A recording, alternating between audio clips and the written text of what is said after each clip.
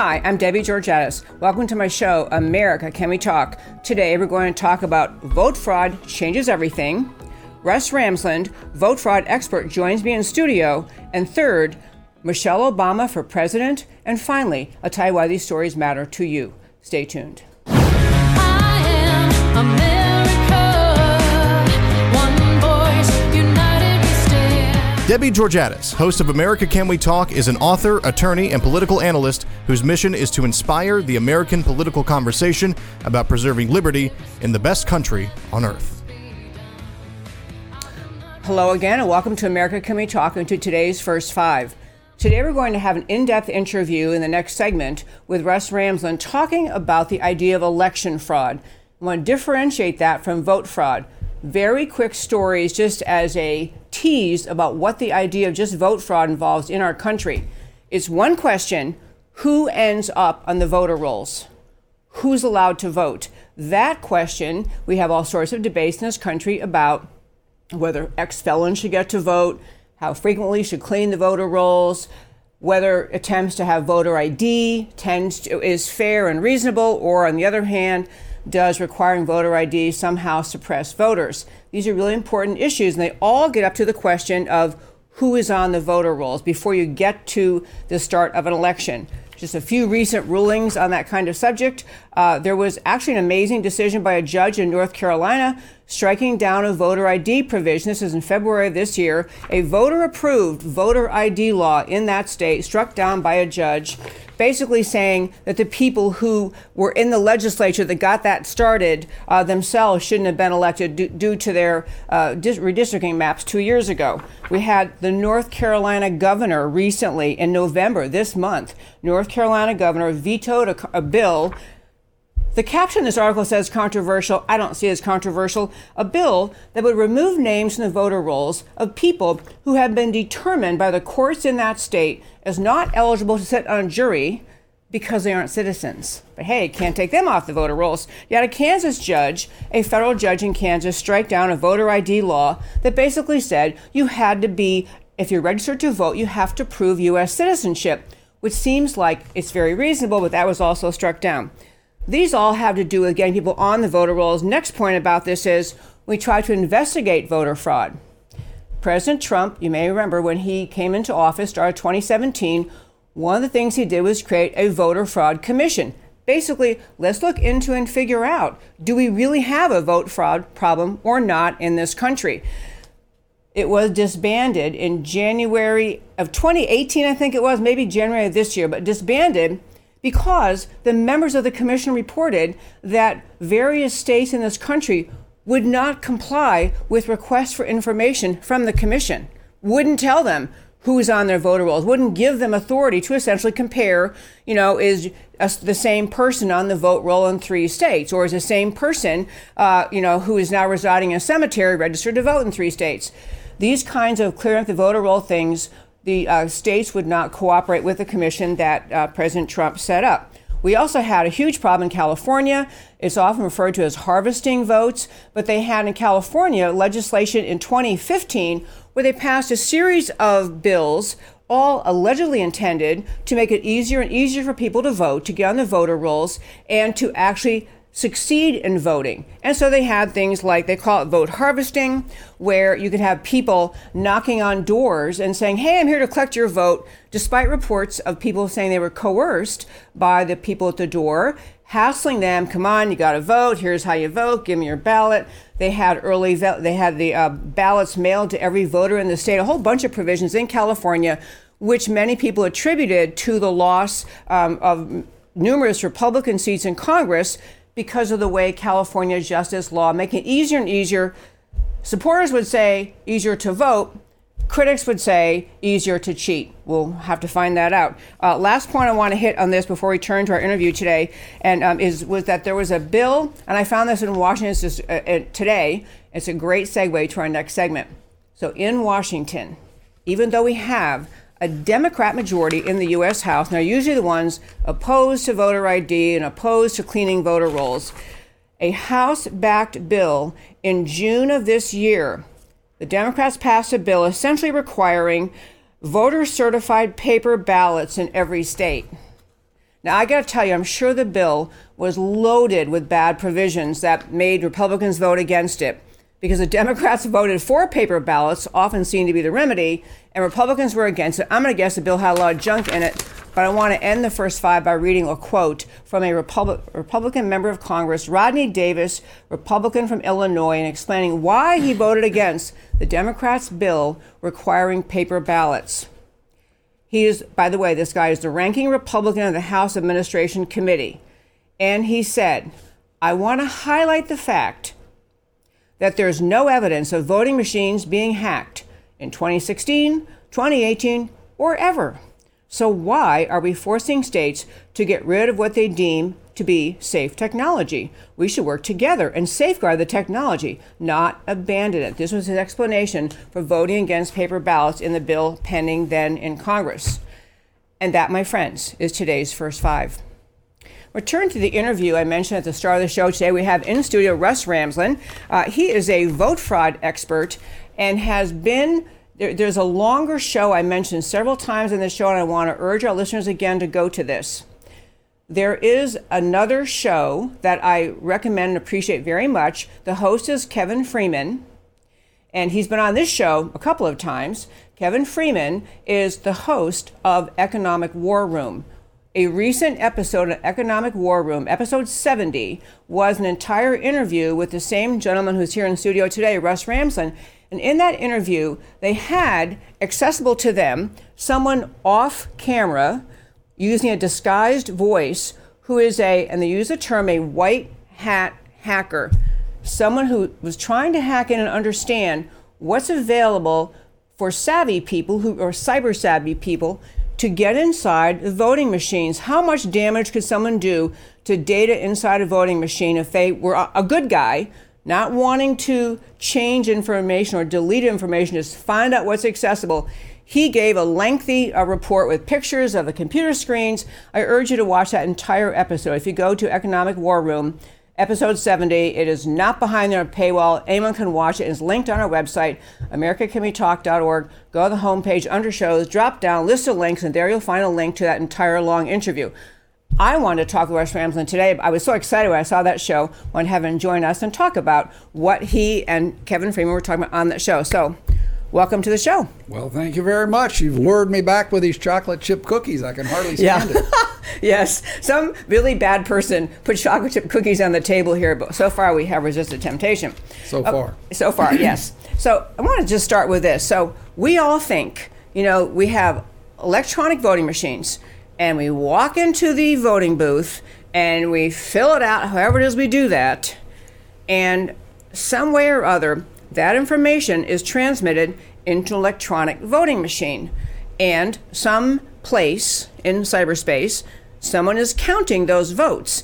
And so I want to get at the idea. I mean, what you were talking with on episode 70 with Kevin Freeman's Economic War Room with Jekyll, who is the real guru digging in and providing information. Correct. He was saying more or less that the data we think is very confidential and inaccessible and not hackable and not changeable is actually very vulnerable. So I want to start with what happens, cyberspace speaking, once you vote, what happens to the data from that voting machine? Where does it go? Where is it stored? Well, of course, it's a very, very big topic. And I think the easiest way to understand it is to imagine our voting system as a huge pyramid. And down at the very bottom of the pyramid may be the precinct where you actually vote if you vote in a precinct. Right above that is your county. That's where all the votes from your precincts are aggregated and tabulated. But then they begin to feed up through the pyramid to various databases through servers until there's only about 2 or 3 at the very top. Now, that's election fraud if that's being accessed. What's going on? Say it again. That's election fraud if that's being accessed and okay, changed. Yeah. If those databases are being compromised and accessed and changed. In other words, your vote as it filters up starts out with a vote for Bill and it ends up being a vote for Tom because this database gets accessed. That's election fraud. Voter fraud is just what you said. It's down where you're talking about the voters out in the precinct and the voter rolls and all that. We're not discussing that. What we're talking about is that ability to access at the very top. And what Jekyll was telling us, and while Jekyll is a white hat hacker, the interesting and really scary part of it was that Jekyll didn't have to hack to do any of this. There was nothing Jekyll did that you would call hacking in order to find out that absolutely you can access those databases, you can change them, you can alter votes, and you can and of course what happens is those databases at the top are online all the way down to various levels of databases, and they all keep synchronizing. So if you change this one, it will then move the votes back down so that at the end of the day, all of them look very much the same, but they don't look like the actual votes. Okay, I want to make sure with our listeners, because that's a very important point you're making to start with.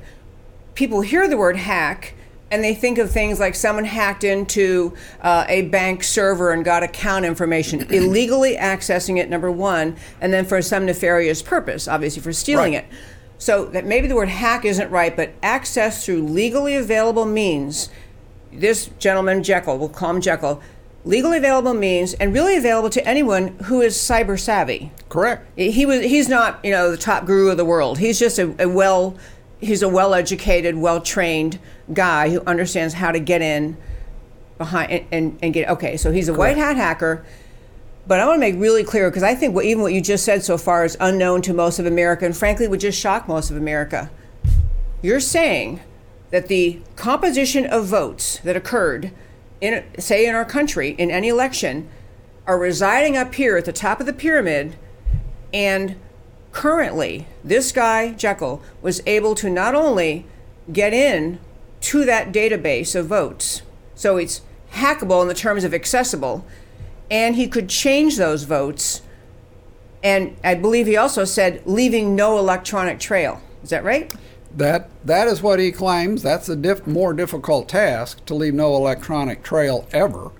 But the fact is, yes, he could get in and he could change those databases and change the outcome of an election so that what happened did not, in effect, reflect the vote of the people. That's the problem we're facing today. And it's really interesting, because all these people that really are pushing for electronic voting, they're pushing electronic voting for some reason other than security, because there is no totally secure electronic system today. There have been bugs throughout history. It's replete with them. Some of them aren't found for 10 or 12 years. But in this particular case, it's really disturbing, because he looked at a number of the databases all the way up. He found they were set up incorrectly, so he could use an S3 bucket vulnerability to get into any of them. They would then sync up and send things up and down. And it was very disturbing. Yeah, very disturbing is putting it mildly, because really, and I have so many questions, including getting around eventually to the idea of how we fix this, but that's toward the end. I want to focus on what you're talking about right now. So he showed that you could do it. Yes. But I mean, the idea that what we look at as election results, if election results were very skewed, very different from what we expected them to be, if all along, let's say all along that President Trump was 20 points up and somehow on election day he lost by 20 points, everyone would assume there was some terrible fraud, something was wrong. So people manipulating votes, and we're going to talk a minute about, you can show it, they have used this process. Nefarious people or nefarious purposes have accessed this data and changed votes. You've shown that through the things we'll talk about in a moment. But back to this idea, one element that has to be part of permitting or getting away with changing votes at this high-level database has to be that the public's perception was somewhere in the ballpark of how the election came out. And Jekyll talked about this prediction of a blue wave, that it ended up being something the American people thought, well, gee, they said a blue wave is coming, so maybe people weren't as surprised by the outcome. Can you talk about that, the manipulation of the expectations of the people? Well, yeah, we've seen that in several cases, as you talk about in Texas, the blue wave that was going to come. But, in Virginia, one of the things that went on for a while is they talked a lot about the fact that Virginia was turning purple and then blue because you could see all these people who used to vote in the Republican primaries, might call them, and now they're all voting in the Democrat primaries. I'll tell you a very interesting story. Please do. I love this story. An ex-attorney general's wife went into her caucus in Virginia, because in Virginia, they're not like Texas. They don't have a state convention. They have caucuses. Yeah. And she goes into her caucus, and she wants to get credentialed and go in. And they look up her stuff, and they go, oh, well, we're sorry. We can't let you in because you voted in all these Democrat primaries. And she goes, I've never voted in a Democrat primary. And they get in a big argument about it. And finally, her husband says, well, look, how about we give you an affidavit that she has? I don't know where you got your stuff in your printout, but it's wrong. Yeah. And so the credentials people said, okay, we'll accept that. So they did, and she got into the deal. Well, about a week later, the AG ran into the guy who was the head of credentialing, and he said, it was amazing. We had over 200 people that had to give us affidavits because our printout said they'd been voting in Democrat primaries.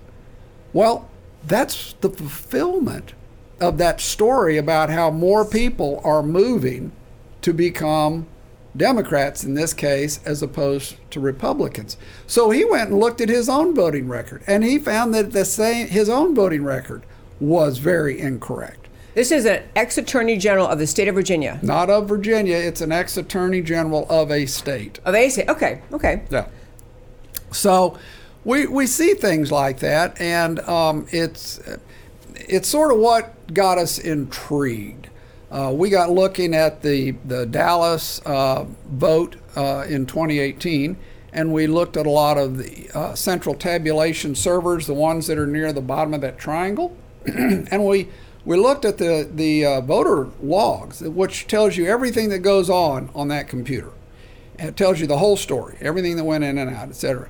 And what we began to see were just incredible anomalies. We began to see hundreds and hundreds, if not thousands, of cases of what are called timestamp mismatch. We saw databases being entirely erased and then reloaded from somewhere else other than the original voting. Databases of how votes were cast. Yes. Of cast votes. Yes. So you could see the electronic trail. Someone had removed the database related to how people voted and put it back in. Obviously, no idea if it's been changed, but assuming it had been changed. Right.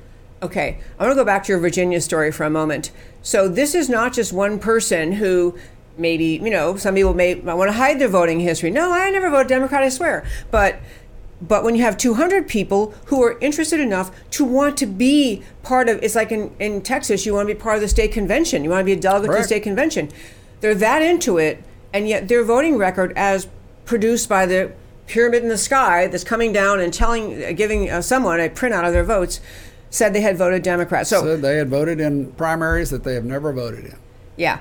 So that is an unanswerable question unless someone with actual authority could, a federal investigator or a state investigator have the authority to dig in and see what happened and create evidence that you could use to go after whoever was doing this. Sure. The end game of the discussion needs to be that there are so many unexplainable, or at least at this point unexplainable, troubling questions that real authority needs to look into it and take it very seriously. And that simply isn't really happening for a number of reasons. Absolutely true. Okay, so we have I'm trying to say, there's so many things. Can you stay for 3 hours? As long as the cookies hold out, I'm here. You know what? This is such a big story and so important to understand, because I still think most Americans would never have guessed that any data inside, once collected via the voting machines, could have been accessible to anyone except Secretary of State's office, whoever was supposed to be checking those out, keeping track of them, and eventually reporting them to the public. There's so many directions to go.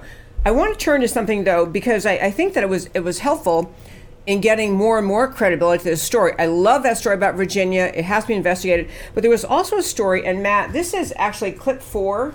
Matt the Wonderful, I sent him things last minute, and he's always ready. It's amazing. So clip 4, this is actually from the show I mentioned y'all should watch, Kevin Freeman's Economic War Room, when Russ Rams was interviewed. But this is a clip from that show in which they are talking. This is just a screenshot from that show talking about the fact that actual researchers, even from MIT, and this relates to Europe, we're going to tie it into America, but from MIT, we're acknowledging they could see evidence that the data inside voting machines in Switzerland was not secure. So if you can put up that screen. So I'll just tell you, folks, the top screen, researchers find critical backdoor in Swiss online voting system. An international group of researchers been examining the source code for an internet voting system Switzerland plans to roll out this year, have found a critical flaw in the code that would allow someone to alter votes without detection. And then the next piece, which is from MIT, says,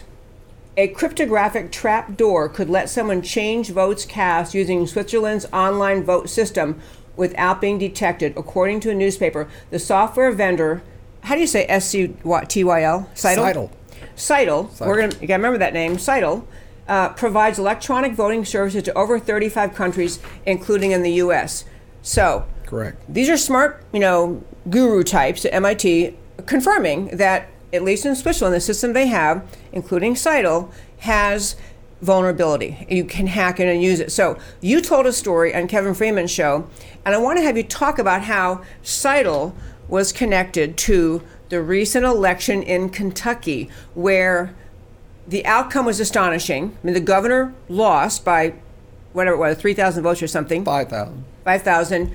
And the other Republicans, pretty much across the top, across the state, won by large margins, some as much as 300,000. So correct. Seidel was somehow involved in the tabulation. We're going to play that clip in a moment with CNN, but I wanted you to describe the story if you could. Okay. Well, first off, let's go back to the pyramid. Yes. The people at the top of the pyramid appear to be companies like SGO, Smartmatic, and Seidel. Seidel actually maintains a series of databases that all sorts of voting companies down here at the bottom of the pyramid report up to. In the case of if ES&S's vote is running your election, it'll report up to a database called Clarity. Clarity is owned by Seidel. If Dominion is your vote counting company, it will upload to a database called Democracy Suite. That's controlled by Seidel. If your Hart InterCivic is your voting company, it reports up to that same Clarity database that ES&S does. But it's all Seidel, and it's all up there at the top of the pyramid. I was amused. Snopes, which I find to be often dubious, yes, had a big deal about how Seidel and SGO Smartmatic really weren't involved in the actual vote counting. Well, they don't need to be. In some cases they are, by the way, but they don't really need to be. It can be all these other voting companies, as long as it goes up to one or two or three databases that Seidel or SGO Smartmatic control.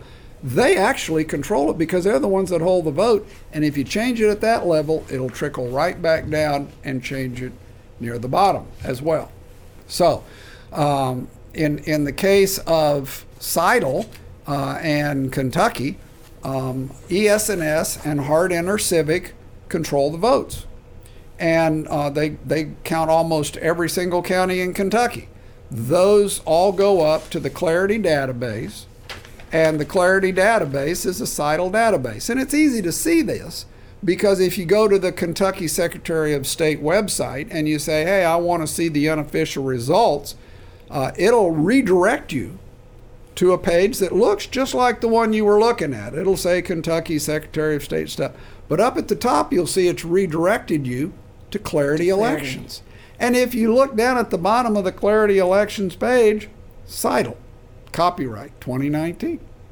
So you can see right there that Clarity and Seidel is where all the votes are residing. They're not residing in some safe, secure little server that's controlled by the county or even the Secretary of State or anyone else there. It's controlled by Seidel. Now, Seidel is a Spanish company. It's not even a U.S. company.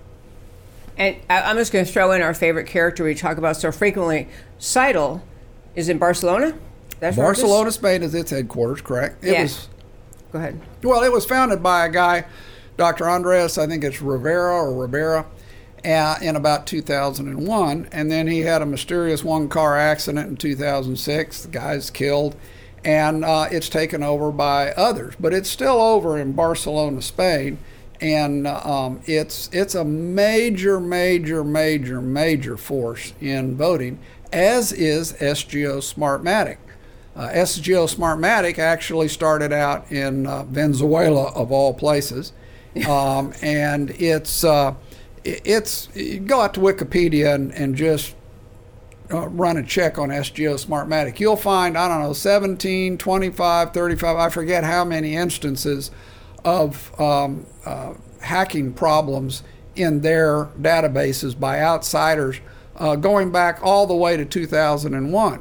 It's amazing how many elections have been blown, and provably, and some of the SGO Smartmatic people have been arrested and put in jail because they've allowed this to happen. Well, SGO Smartmatic in 2014 was purchased by a company headquartered in London called SGO. Before that, it was just Smartmatic. And the SGO software, etc., that whole platform appears to be the platform that all of these voting companies down at the bottom of the pyramid use and in fact build all their software on. So that it's all, at the end of the day, it's sort of, all the software is sort of based on the same thing, which started up here at SGO Smartmatic and Seidel. Okay, so Seidel's in the middle. That was a great explanation, and everyone should be taking notes. Seidel was in the middle of the Kentucky election. Yes. Okay, I want to play, Matt, this is clip 2. This is the most amazing thing. This is a clip from the show of Kevin Freeman's show, Economic War Room, where Russ Ramsland also was a guest. I want to have you just watch this clip in real time. Something happened on CNN. Now that you know the background, and Seidel, that MIT even says has vulnerable software subject potentially to hacking and manipulation. And now watch what CNN has to say on election night when Governor Bevin did not win. But right now, this number matches that, this number matches that. Right. This is the live feed coming in from the computers. Okay, it's running. There, it just changed. There it just changed. All right, let me see if I can pull Scroll it back to that. To that point. I got it. Wow, I just saw it. Yep. Now, 662 there. They 661. updated it. They update it right there. From 662 to he lost 560 votes. Exactly 560. Now look at Bashir. 673 before. Wait, that's also that's exactly the same difference. It's exactly the same difference. They took votes from here and put it there. Well, it certainly suggests that, doesn't it? Okay, I love that. I want to make clear you just what you saw. When you watch an election night, and everyone does, you watch an election night and you're all excited and watching the numbers and 1% of precinct reporting, 3% in, you're waiting. Well, these are numbers in Kentucky. And what you just saw is a clip from CNN, who's not, they're getting this data ultimately from the pyramid. They're getting the data from the top, correct, coming into their system and reporting it out. And somehow in the middle of reporting, it isn't like they said, hey, wait, we're going to go back in 2 hours, refresh our numbers. In the middle of reporting, they had 560 votes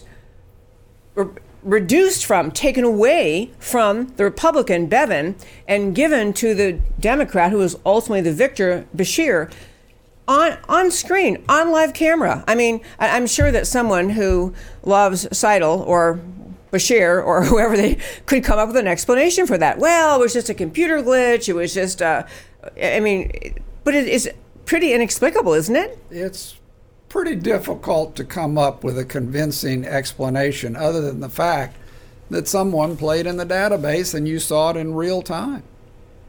It's simply mind-blowing. That alone, I wish people would watch and think through. Again, how else exactly could that have happened? So 560 votes.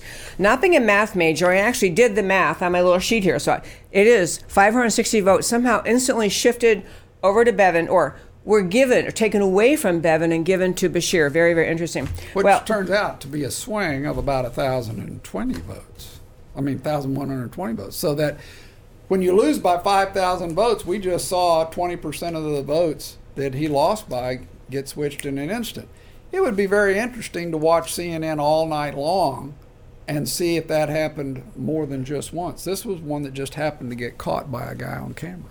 Yeah, I can't watch CNN. I can't even watch them. I get too upset. Anyway, but back to this vote fraud thing. So, election fraud, we're going to be to distinguish. Vote fraud is who ends up on the rolls. Election fraud is who gets to show up and vote. And I mean, is once you're there, what happens to the vote. So I do think that there are a lot of questions that a cynic would have, hearing everything you said. And I'm going to try to run through some of them.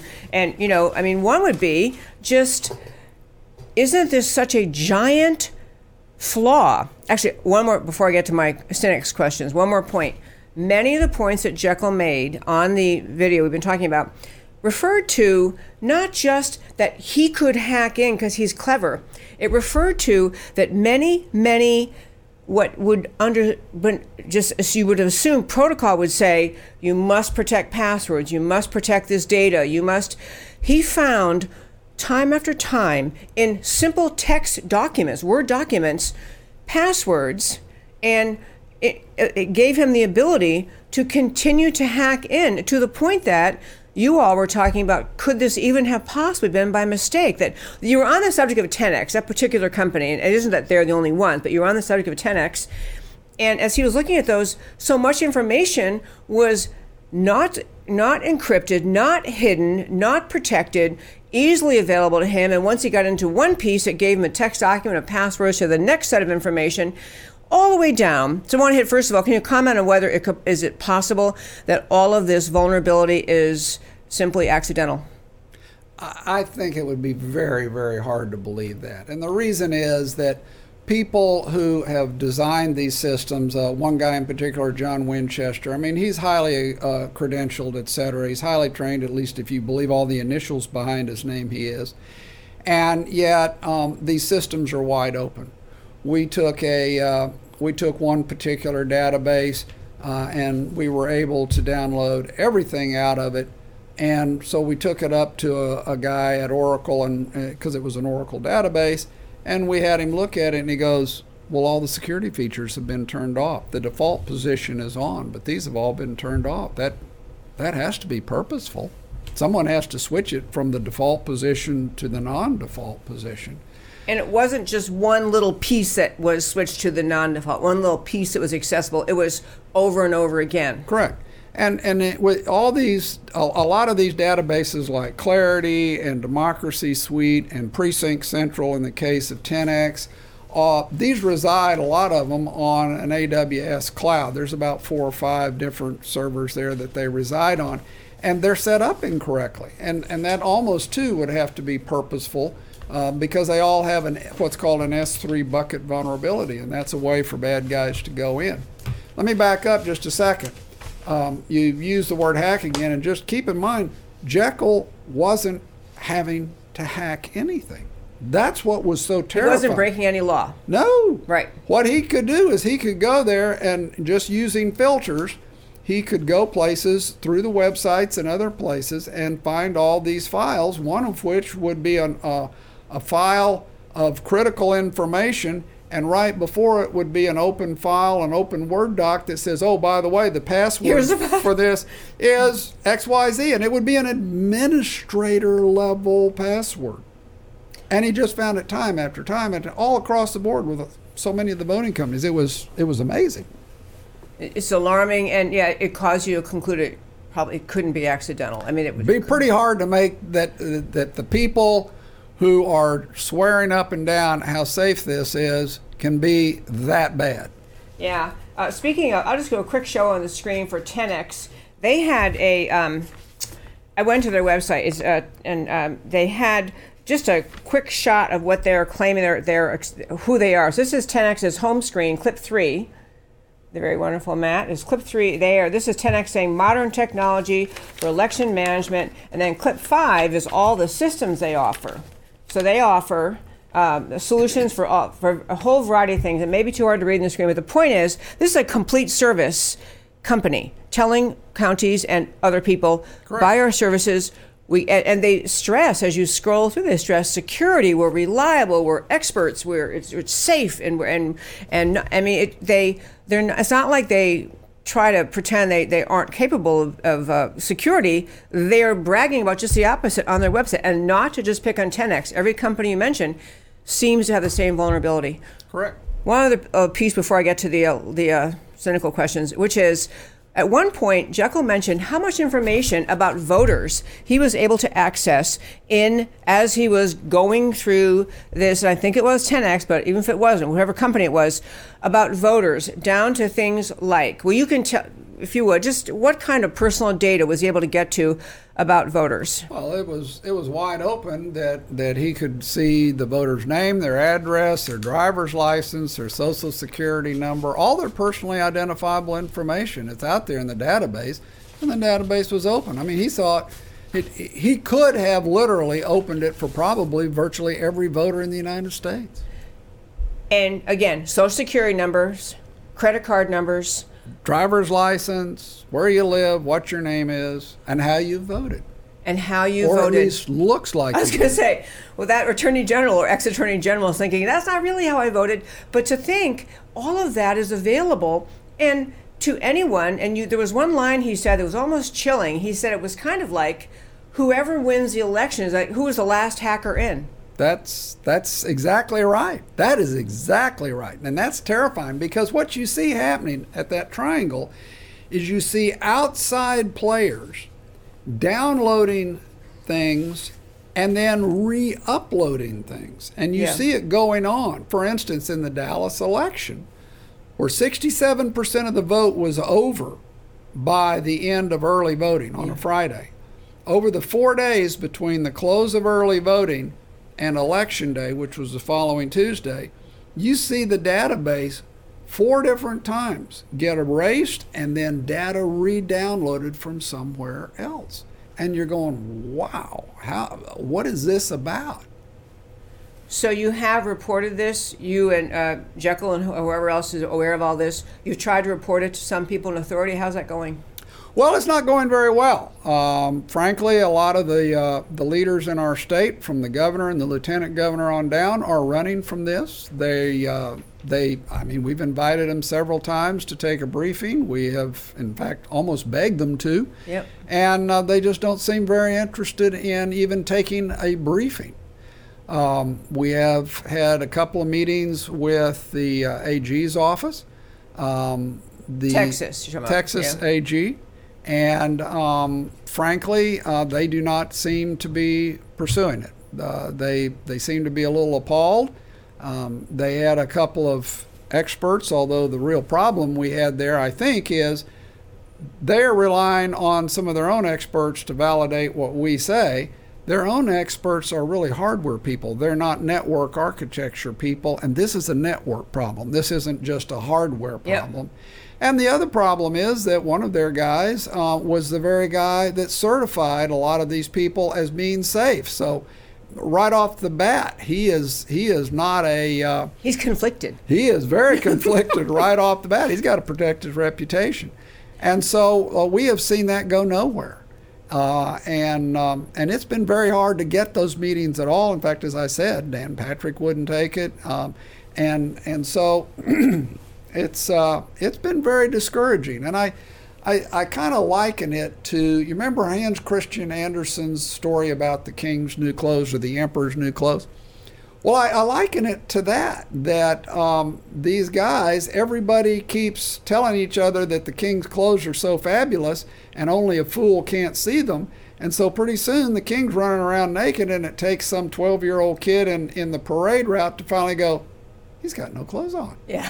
And everybody, well, this is how these people, I think, are eventually going to look, because this story is eventually going to come out.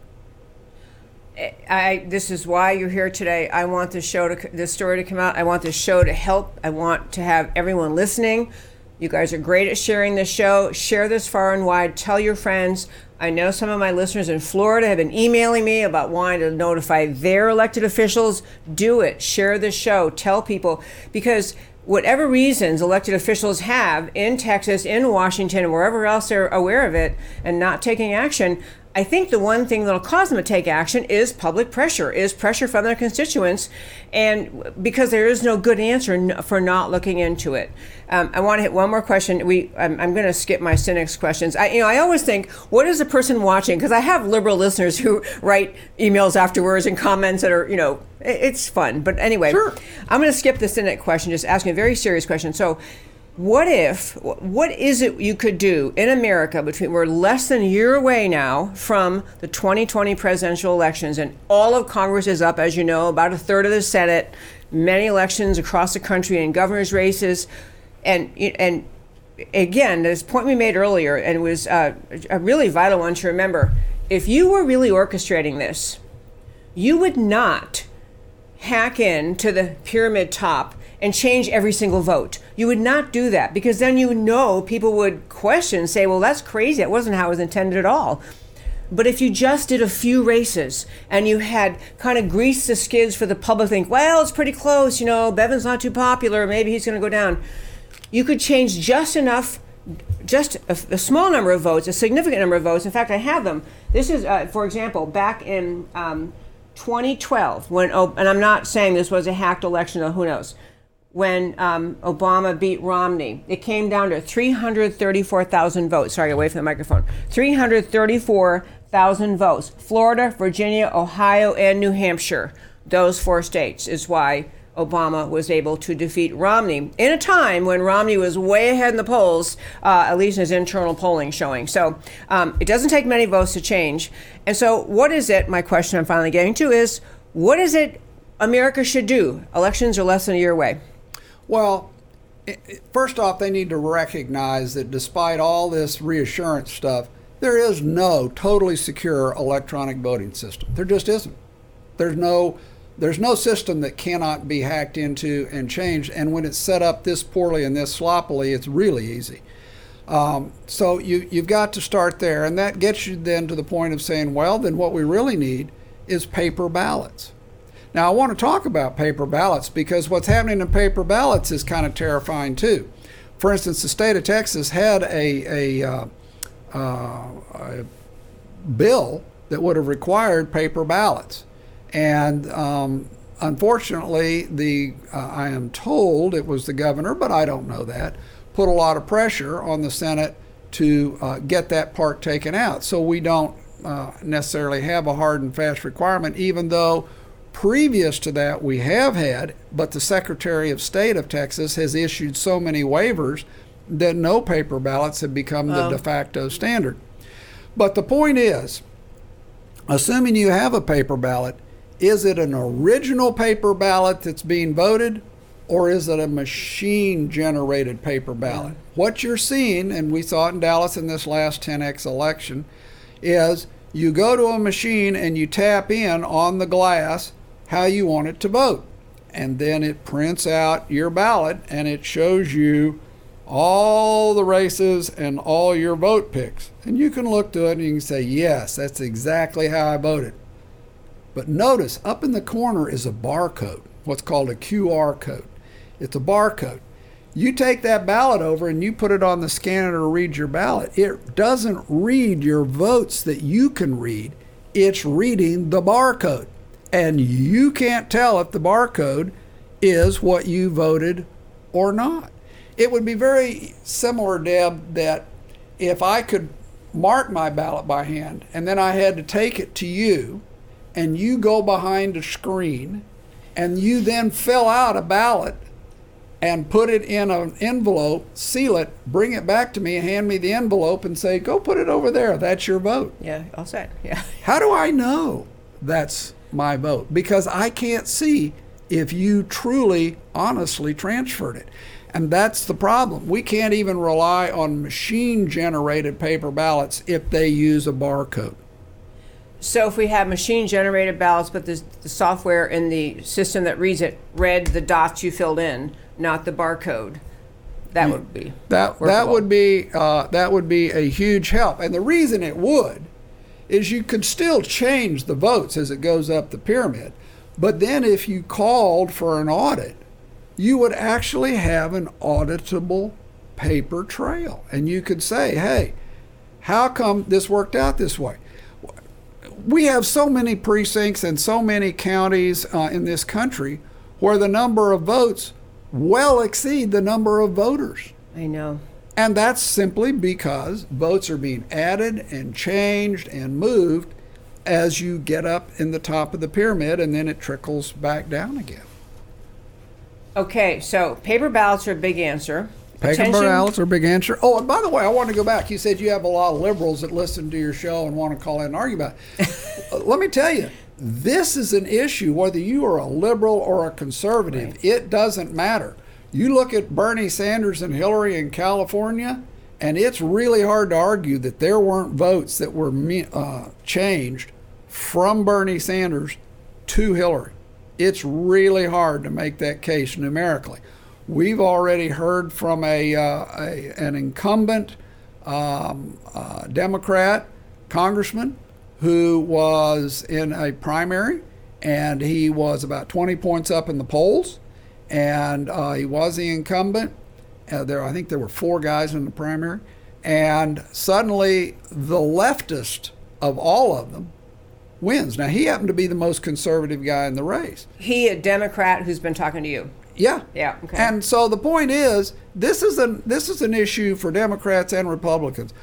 It's one thing to win or lose an election, honestly. It's quite another to have an election changed by people that you can't see, you can't know, you have no effect on whatsoever. It's the Joseph Stalin, it doesn't matter who votes, it's who gets to count the votes principle. Russ Ramsland, this was so good. Thank you so much for coming in. It was a great, great thing. I want to draw attention to our listeners. On the American Thinker website, there's an article called Election Fraud on a National Scale. You recognize the last name. It's my husband's article, Eric Georgiadis, and this was from actually November 22nd, called Election Fraud on a National Scale. This lays out far more detail than we could possibly cover in this time we had today with Russ Ramsland. I urge you to read that. And because we're near the end of the time, I'm going to save my Michelle Obama story for tomorrow. I can't get to her today. My short thing is, don't worry about her. People keep thinking if she jumps in, the Republicans are done. Not so fast. I'll tell you more about that tomorrow. And because we're almost out of time, I want to turn right now, as I do at the end of every show, to tell you why the stories we talked about today matter to you. To start with our first story, we had vote fraud changes everything, to say the least. The integrity of elections should be a universal bipartisan value and priority. Oh yeah, there was a Jason Riley PragerU. You got to see this. Jason Riley and PragerU. Basically, minority voting is up substantially nationwide. Tons of new data showing that this whole notion of voter suppression of minorities that the left always argues, not true. Great link on our website, americacanwetalk.org. Great data showing that actually great increase the number of percentage of people voting, mostly accountable by minority increased voting. It's a great thing. Yet, removing non-citizens from voter rolls in North Carolina, vetoed by the governor. Ballot harvesting in Democrat-controlled California is spreading everywhere. Voter ID laws approved by voters, struck down by a judge in North Carolina, and requiring citizenship to register to vote is struck down by a court in Kansas. Leftists relentlessly oppose reasonable election integrity laws. You got to ask yourself why, although this is a bipartisan issue. Election fraud on a national scale. Private investigators in Texas have discovered security flaws intentionally created in voting machine software used in at least 16 states. These flaws enabled hostile actor penetration and manipulation of vote tabulation, evidence suggesting vote alterations did occur in the 2018 elections and the 2019 Kentucky governor's election. These discoveries are factual, not theoretical. They require full-scale investigation by state and federal authorities. America Can We Talk listeners demand that your elected officials start talking and taking care of the problem. We're leaving Michelle Obama until tomorrow, so I want to thank you for joining me on America Can We Talk. I'm Debbie Georgiadis. Tune in every Monday through Thursday, 3 p.m. Central Time. If you're on YouTube, please subscribe to this channel. I love your comments. I try to respond. If you're on Facebook, please like this page, share the message of the show, which is preserving this extraordinary country. If you're listening on Twitter, please follow me on Twitter at Debbie Can We Talk, share this show, and most of all, as I say every single day, speak up for America because America matters. I'll talk to you tomorrow. Like a crashing wave. Can you hear us now? America Can We Talk? Truth about America.